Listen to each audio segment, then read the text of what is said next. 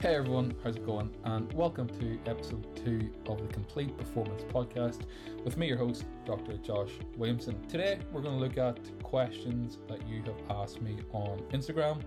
There were a whole range of different questions, from supplementation to health conditions to different types of myths that people hear and throw around. And so, in no particular order, I'm going to work through some of them and hopefully answer your questions.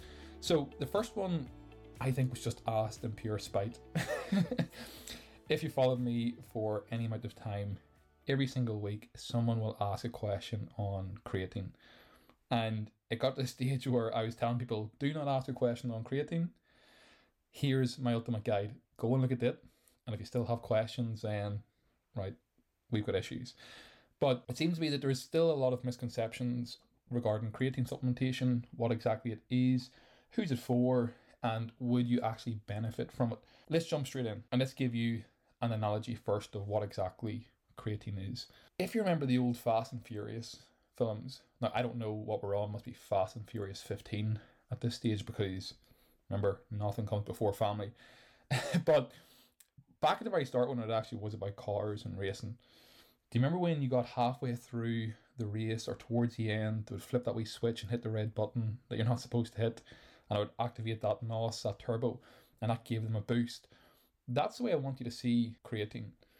Okay, so anything that we do within any high intensity sport, so CrossFit will be the obvious, Olympic weightlifting will be another one, but even any high intermittent sport, basketball, football, hockey, American football, any of those team-based sports, rugby, they're all pretty much the exact same thing when it comes to the physiological demands. There are a lot of jogging, some walking, some high intensity efforts, some explosive activities like jumping or sprinting, and those types of things require creatine. So they require that NOS that you hit the boost on when you're in the car. If you have a bigger tank of NOS, if you have more fuel, then you're going to be able to sustain that effort for slightly longer, which should then give you an edge over your competitors. Now, I will say that this isn't just for athletes. It's also for the everyday person who is maybe just going to the gym and they're weight training 3 or 4 times a week just to look better. Okay, so creatine doesn't have to be just for the athlete. It can also be for the everyday person. But it can also be a health supplement as well. A lot of the research coming out now is around neurological disorders and neurological diseases such as Alzheimer's and Parkinson's. It seems that creatine supplementation within that setting helps reduce the degradation of the mind, and so can, I guess, keep the ability of those individuals for slightly longer, which is obviously a good thing. So it isn't just a performance supplement. I would almost classify it now as a foundational supplement. So how exactly should you take it? Well, in terms of timing, in terms of dose, in terms of all of this, the number one most important thing is actually remembering to take it.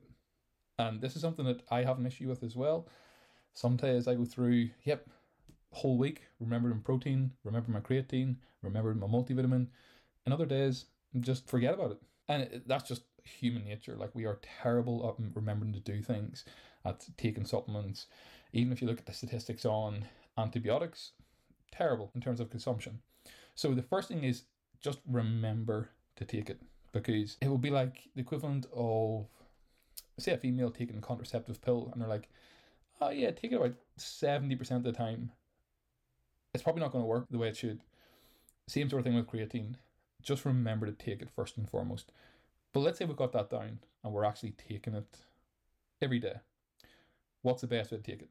For me, if we look at the research and how it's been taken, creatine is one of those supplements that has quite a high non-responder rate, in that a lot of us will take it and it may not be absorbed into the body the way it should be. Now, even now, if you look at the back of a tub of creatine, it will probably say something like, take alongside fruit juice or orange juice or something like that. And that's because of a lot of the early research they were using compared to water or a fruit juice. And what we find is that when we consume creatine with some form of carbohydrate, it tends to work so much more better. So that's the first thing, is try and have it either with a meal or with some form of carbohydrate when you're consuming it. Don't add it into your oats. Try not to add into food because it doesn't tend to give the best flavour. Unless you like chewing sand in your oats, it's probably not going to be too good for you. So try and consume some sort of liquid. For me personally, when I'm working with athletes, I'll get them to take it either during the workout or slightly after the workout. If not, at any other point of the day where they are going to remember it and they're going to have some form of carbohydrate. That sounds a little bit complicated. So what I would say is try and take it at the same time every day that you're going to have some form of carbohydrate. When might that be? Typically breakfast. Easy to remember, easy to consume. So that's the creatine side of things. But let's jump on to another supplement just while we're here. I got asked a question about beta-alanine. And beta-alanine, I hate to say that it's a new supplement, but it's a supplement that a lot of people are only coming around to now. And shock, it comes from the CrossFit community. Now I've got a lot of time for CrossFitters, a lot of my athletes are CrossFitters, but just seems to be within that space that any new thing that comes along, anything that they think will get some form of performance and benefit, they just jump on it. And maybe a year or two ago, when Matt Fraser decided to retire, he went on to Joe Rogan's show and said, one of the best things that I've ever done was took beta-alanine. I just carried a bag of it around everywhere and took it before a workout. Felt as if I had a third lung. There is no magic pill that's going to give you that. Okay, a supplement isn't going to do that. Workouts are still going to suck. You know, if you do any sort of AMRAP, if you do any sort of 4-time workout, it's all going to feel terrible. It's the same thing when it comes to running. If you're doing a 1 mile time trial or a 5 mile time trial, same thing on the bike. Anything that is maximum effort is going to feel terrible. Okay, so you're not going to feel as if you have another lung. But what exactly does beta-alanine do? Same sort of sports as creatine, CrossFit or powerlifting or Olympic lifting, anything like that that's very single event, or anything that is high intensity, intermittent. Again, a lot of your team sports. When we do a lot of that, you're all going to know the feeling of lactic acid. Now, we're not going to jump into a biochemistry discussion on lactic acid because lactic acid is demonized when it actually is pretty a good thing. But for the purpose of this conversation, let's just talk about lactic acid being a bad thing. So you all know that feeling, that burning sensation when you're doing something really intense and you're like, my legs are going to fall off here, I just need to stop. Beta-alanine allows you to push slightly further into that intensity zone. And if you can do that again through a game, if you can do it through a workout, if you can do it in a competition, then you should have an edge on your competitors. Taking beta-alanine is a little bit different from creatine. Dosages are slightly different. For creatine, it's about a teaspoon. For beta-alanine, most people will probably start around 3 grams and then increase it to 6. 6.4 technically if you want to jump into it, but start at 3, move to 6. And the reason why people do that is because if you jump in at 6, your whole body is going to feel like it's covered in ants. You're going to get that side effect that if you've ever had a pre-workout, that itchiness, that tingling sensation, that's beta-alanine working. Okay, so when it comes to beta-alanine, there's no real specific time that you should take it. If you had that feeling before, it's likely that you've taken it in a pre-workout supplement. So you've probably taken it 30, 40, 50 minutes before you train. But beta-alanine takes time to build up in your system. So does creatine, to be fair, but you're going to need roughly 21 to 28 days for beta-alanine to reach saturation. And then you can drop it down to a lower dose to maintain those stores. So gradually increase the dose. Maybe start at 3 for the first week. If you get symptoms or they add tingliness, just stay there and then gradually increase it to 6. Now, please do not be getting like one of those drug dealer scales where it's like 1.1, 1.2. We don't need to be that specific.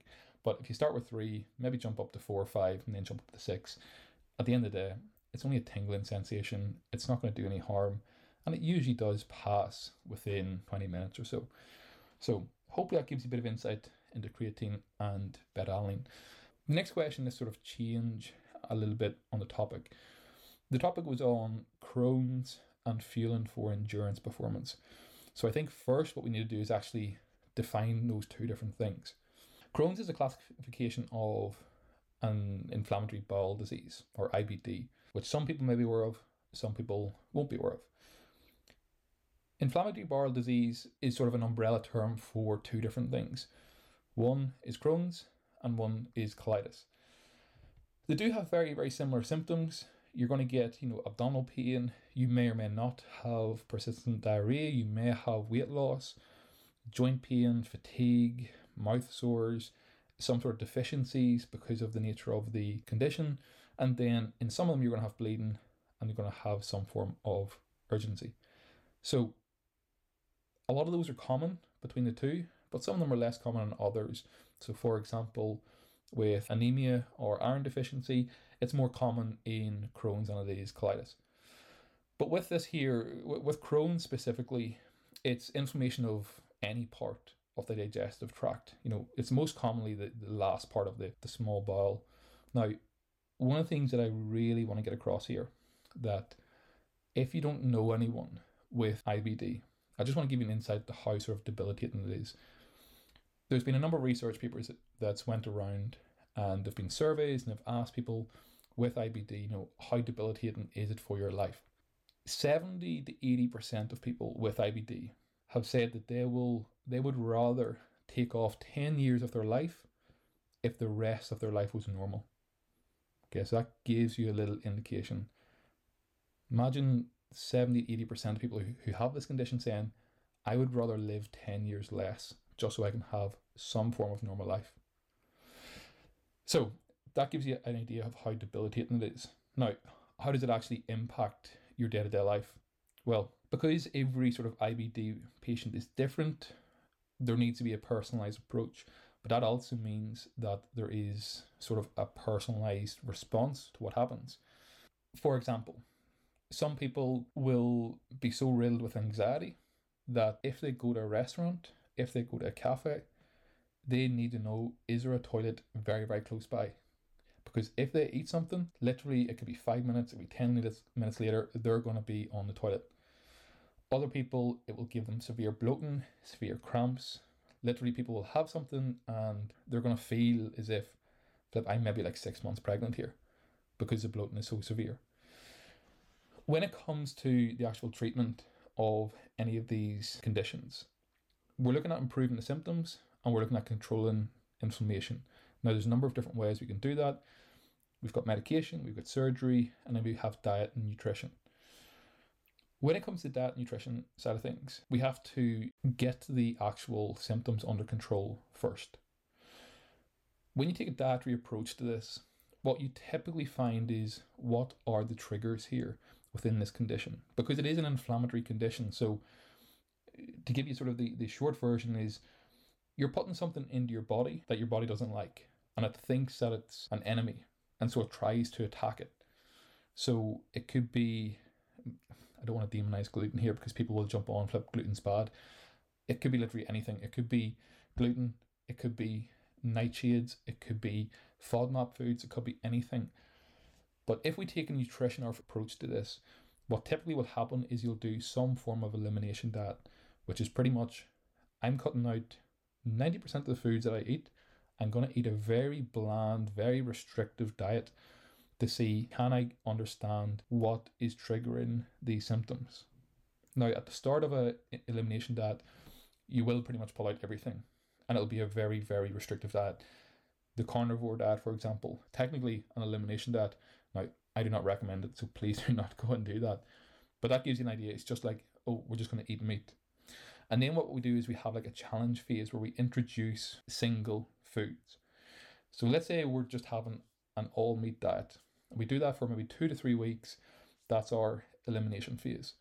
When we go into the challenge phase, we start introducing foods that could potentially be triggers. So we'll add in some rice, and we'll add that in for maybe 3 days. Is that okay? Is it not okay? If it's okay, great. We can put a tick there. We know that rice is okay. If it's not, then we drop the rice out. We give it a couple of days for our body to settle, and then we introduce a new food. And we do this over and over and over again for this entire challenge phase until we have something that resembles a normal diet.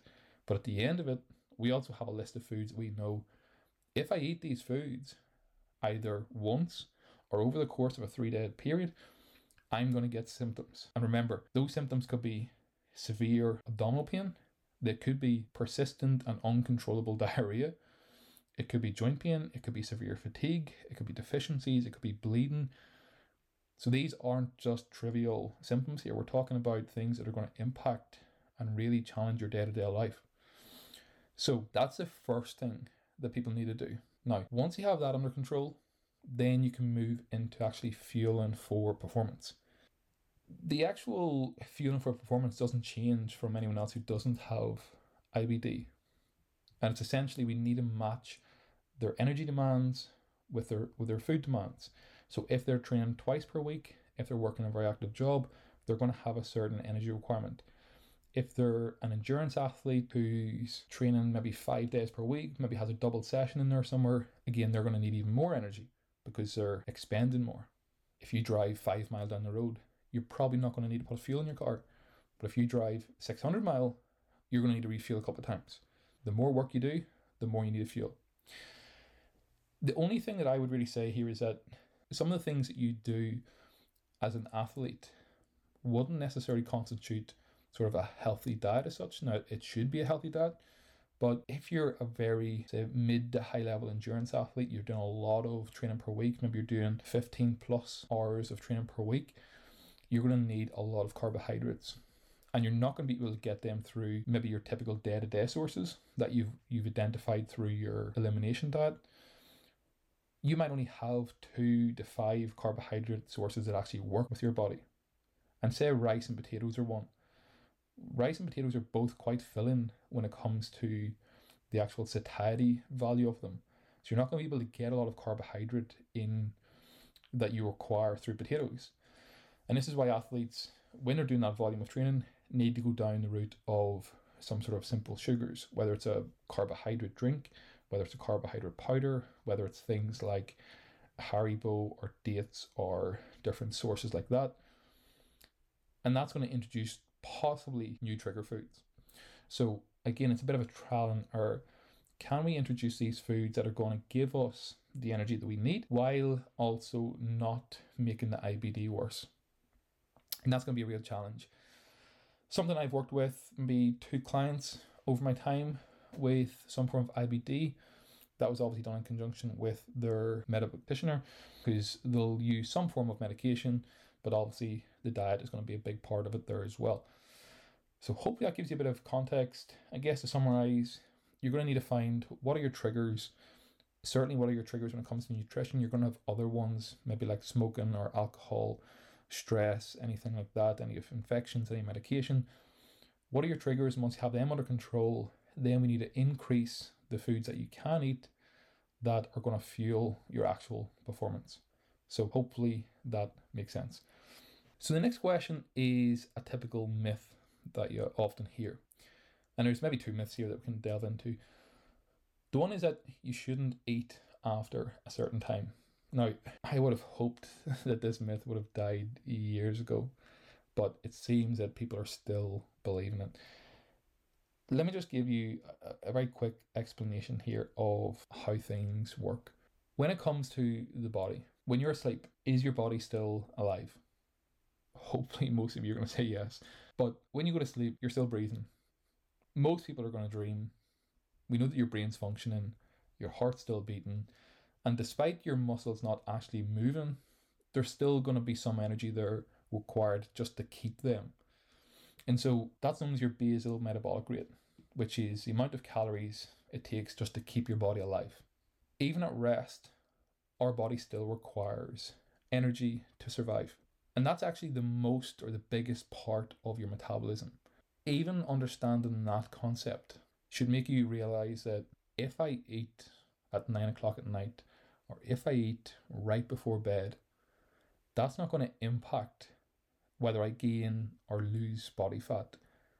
Because if I eat right before bed, if I have a supper, my body still needs to get through the next 6, 7, 8, 9 hours of sleep because it's still alive, and that requires energy. So it's a myth that just needs to go away at this stage. The other myth was about protein being bad for your kidneys. This is one that I heard I heard it a lot of times, but it was one I was specifically taught during one of my postgraduate courses.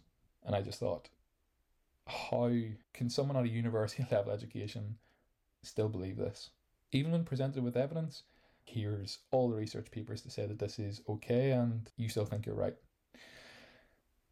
The idea of this here came through a number of different studies, whether it was animal studies or whether it was some observational research about high protein intakes. And it also comes through misrepresentation of the actual physiology.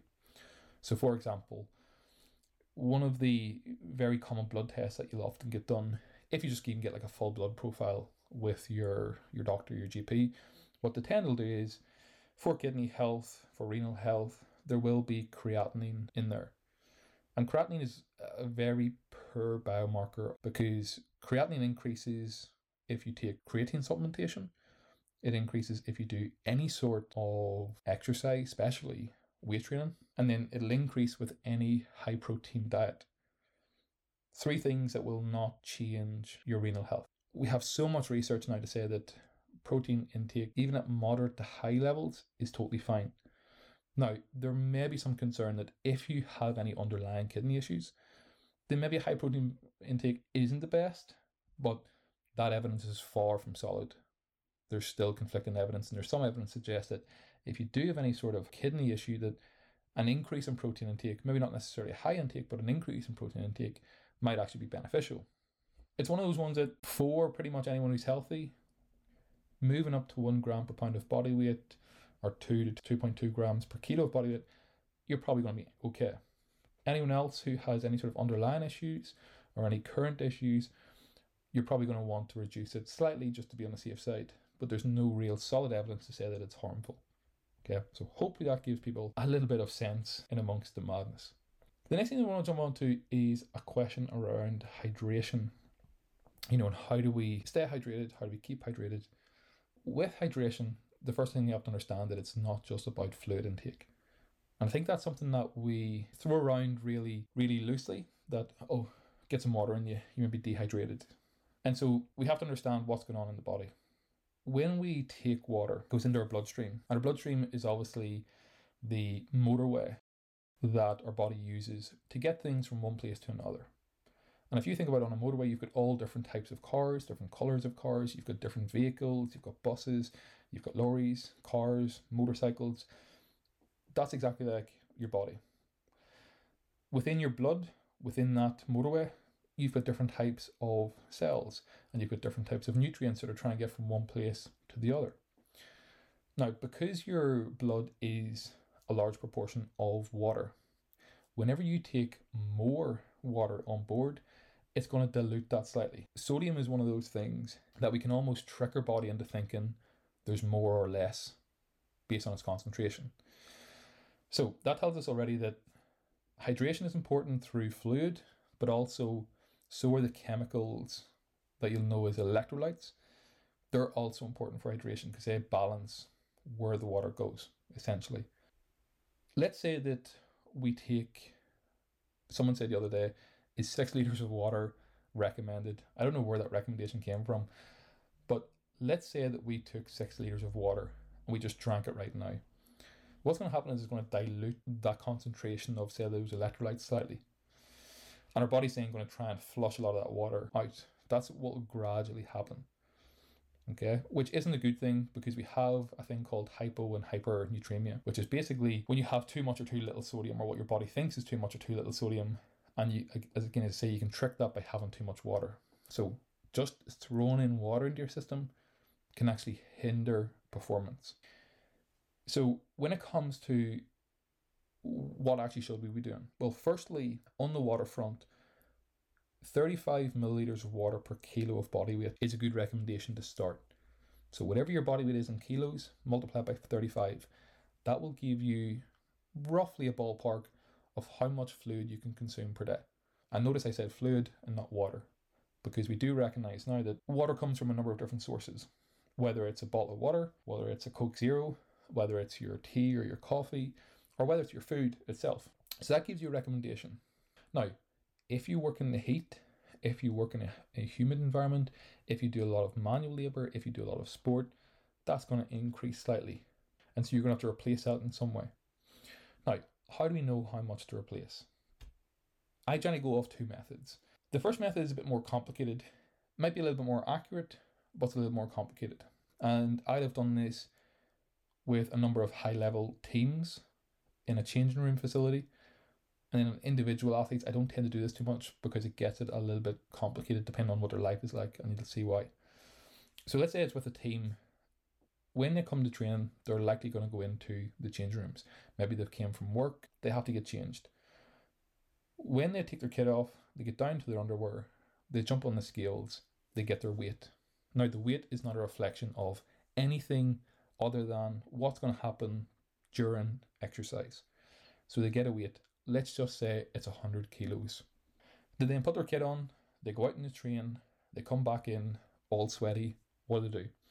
Well, they need to take their kit off, they need to get down to their underwear again, but the next important point is they actually need to wipe down all the sweat off their body, because the sweat's now outside their body. We don't want that contributing to the weight.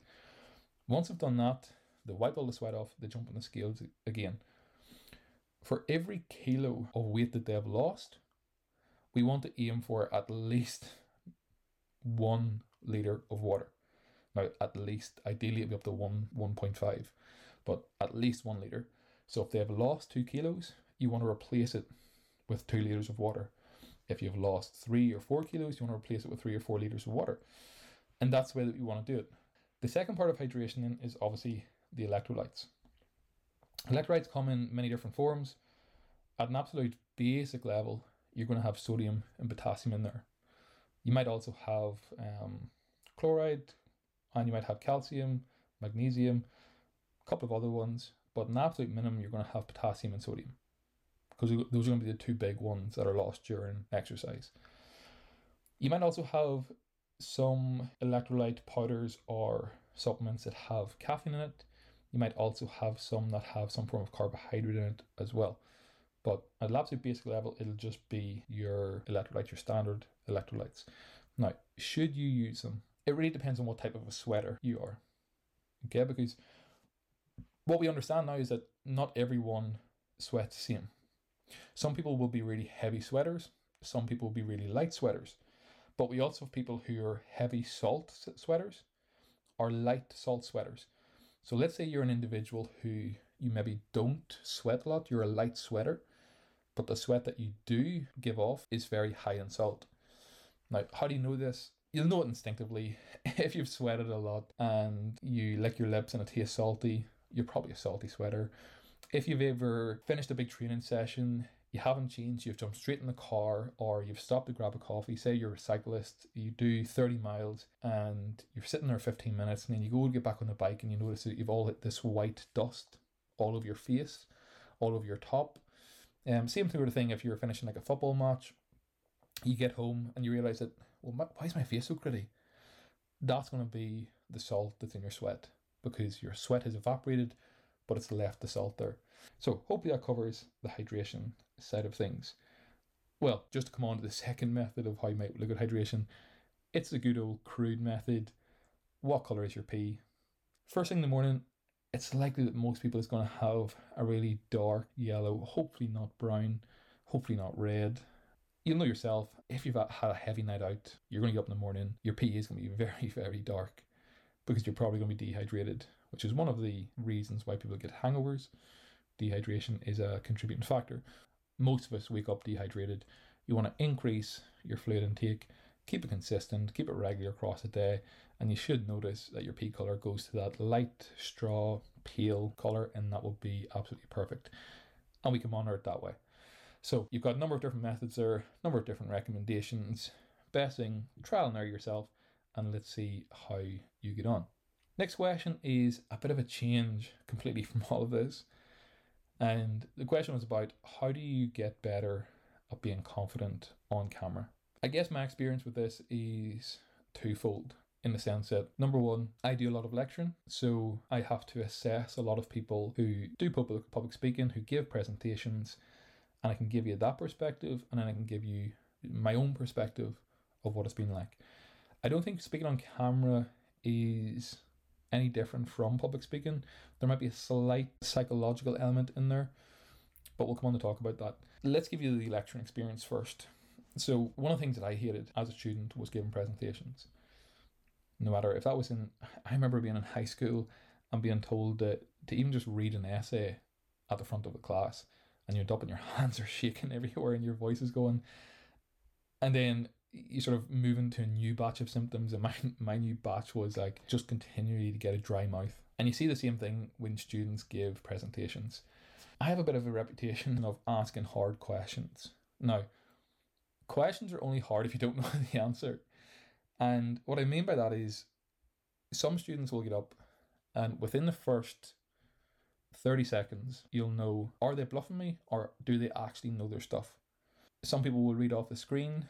Some people will have maybe cards in front of them to just give them like prompts. But you very quickly pick up, do you actually know the area that you're trying to share with the people here?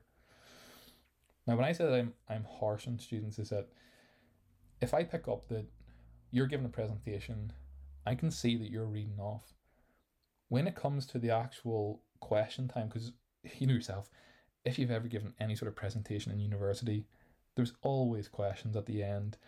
It's always open to the student panel. No student ever asks questions, and so the staff member has to ask questions. But if I saw that you were reading off your slides, then I'm going to ask you a question that's specifically on that slide, and literally the faces just go blank, because I know that you've just read off and you don't even know what you're talking about. You haven't prepared this. And that's the number one piece of advice first, is if you're given any sort of presentation, is make sure you're prepared. Know your slides inside out, and then know a little bit more beyond that. I remember it was a master's cohort. It was a nutrition module, specifically looking at how do we share information, our role as nutritionists. If we have to give a talk, how do we practically? And obviously with that, one of the assessments was you have to give a presentation. This one student got up. Now the student themselves, absolutely fantastic student. Really, really knew her stuff. Really, really good at presenting. A little bit over-prepared, if I'm honest. You can prepare to the extent where it sounds rehearsed. Isn't great either. It's polished, but it's maybe too polished, if you know what I mean. There's none of the individual's personality in it. But that's beside the point. She got to one of her slides and she was sharing about fueling for exercise, fueling for her sport, and she threw in a comment at the very end. Now, it was one of her last points on the slide, and it was quite an advanced point for the group that she was sharing to. And so when it came to the question times, I was like, well, this girl clearly knows her stuff. She's put in a slightly more advanced point. I'm going to ask her about that point. And then when she gave me an answer to that question, she sort of dug herself a deeper hole because she brought in a new piece of information. And I was like, oh, now you're delving into the biochemistry and I'm actually really interested in that. So can you share me about this? Now, is that going to happen in a real life situation?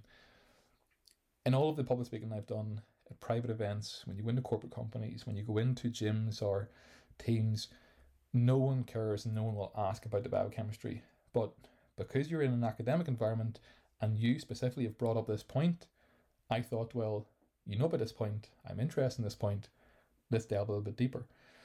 And at that point, that's when it sort of fell flat. And so she still got a really, really good grade for that, but it was a point of you've prepared it so well, but you actually haven't read around the area. And that's always important as well, because you have to be able to draw from different elements, you have to be able to draw from experience. So being prepared, and then second point is obviously knowing your craft, which only comes with time. And that's the third point, that public speaking is a skill. Think of the sport that you do right now. Think of any sort of move in the gym. Think of anything you do in your life that's a skill. You didn't get up one day and start doing it. In the same way, a child just doesn't get up and walk someday. You know, they go through that phase where they are holding on to the furniture to try and shimmy along. All of our skills require practice. And that was my own experience, and that's why I'm sharing this with you, because anyone remembers me from school, I was never a good public speaker. I my very first memories of giving talks in school was even not wanting to read out in class, sitting at your desk. Like, I remember sitting in English and you're going through something like Macbeth, or what was the other ones you done, like To Kill a Mockingbird, or books like this, and it was like, okay, well, we're all going to read like 3 lines each and keep going around the class, and teacher probably just didn't want to read that day, so got the students to do it. You got this anxiety because you're like, flip, I have to speak out in front of class here.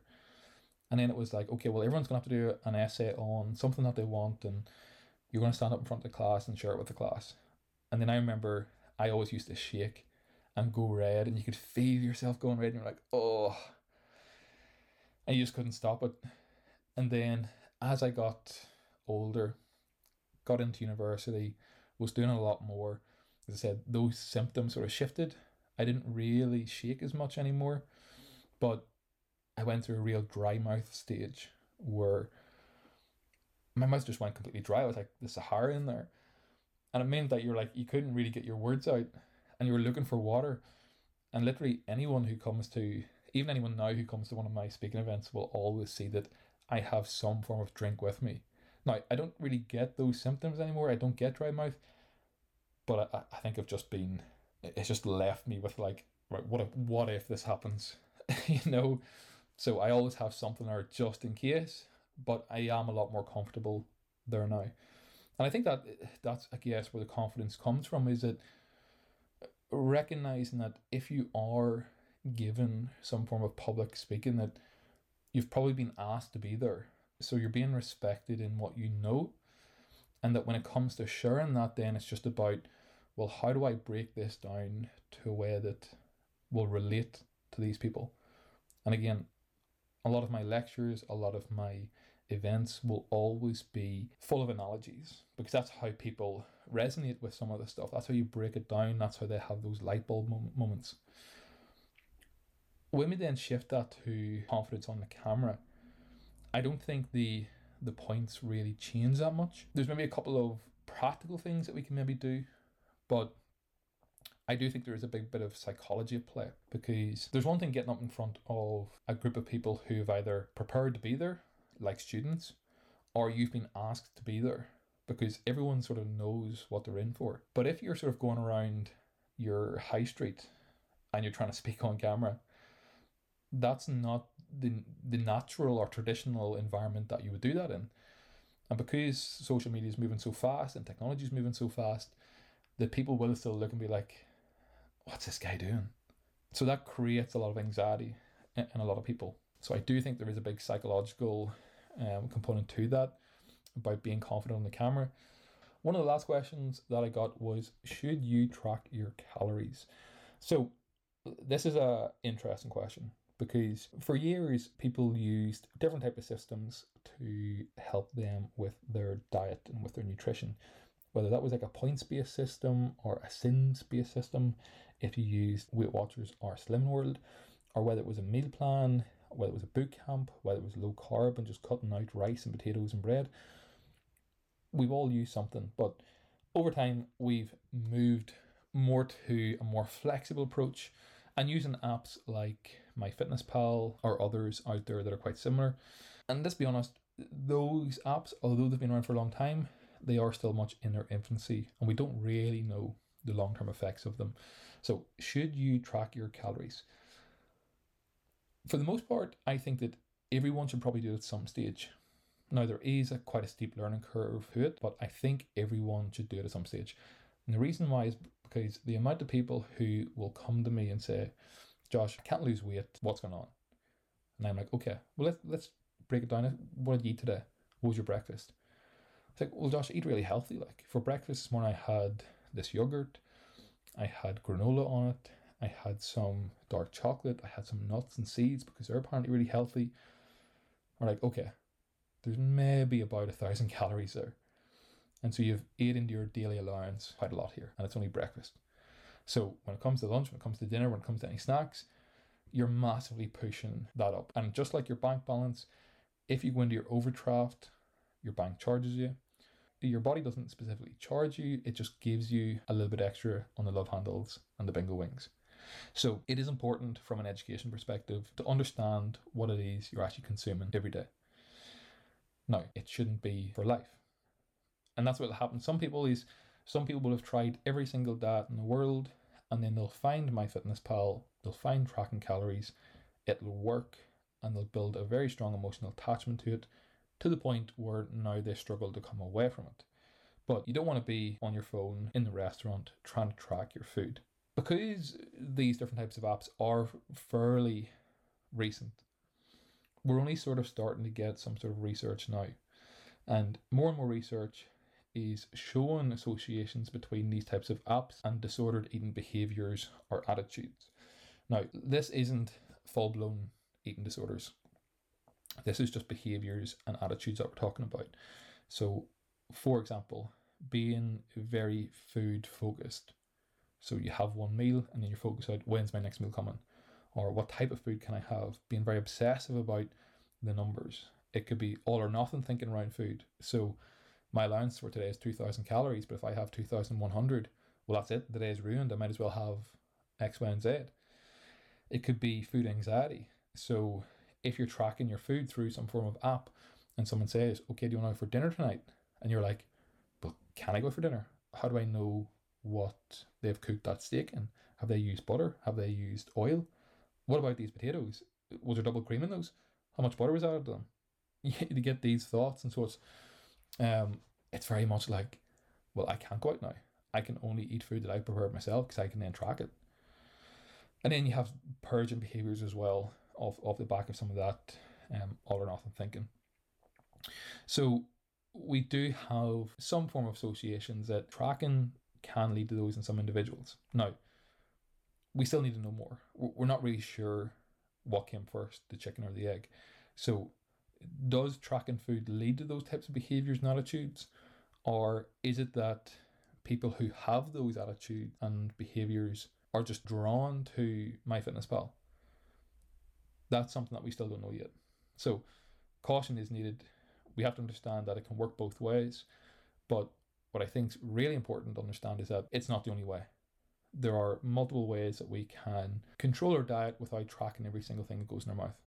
Most of you will have heard of score-based before, which is your typical Weight Watchers, your typical Slimming World, those types of point-based systems. Then you have things like templates or meal plans, which again, there's nothing wrong with them. They can work. They just happen to be quite restrictive. If we do move into the tracking of our calories, you don't have to track proteins, carbs, and fats. Just like if you're trying to budget, sometimes you want a very high level overview. You just want how much money's coming in, how much money's going out, and you sort of budget that way. But if you're really trying to save during a cost of living crisis, you might want to understand, well, how much am I spending on monthly subscriptions? How much am I spending on food? How much am I spending on rent, on energy, on whatever? So then you can try and make some sort of adjustments there.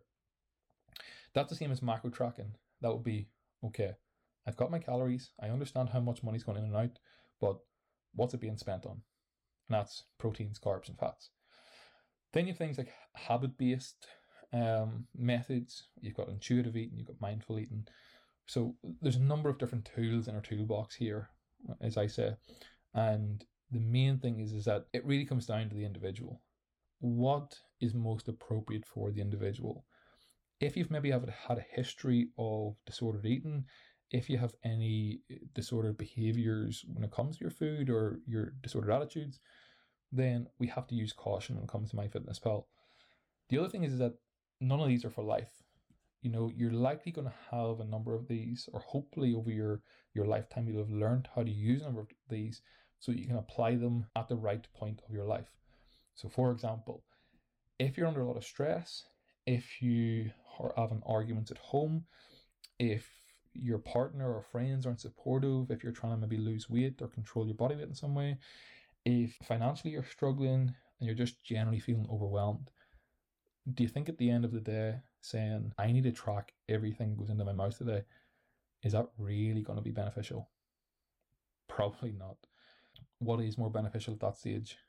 Maybe giving ourselves a bit of compassion, maybe giving ourselves a bit of slack and understanding that, you know what, Josh, your life is a bit crazy at the moment. Maybe dieting isn't the best thing at the moment, but what is maybe good is focusing on the habits, your daily habits. You know, can you get 3 to 4 regular meals across a day?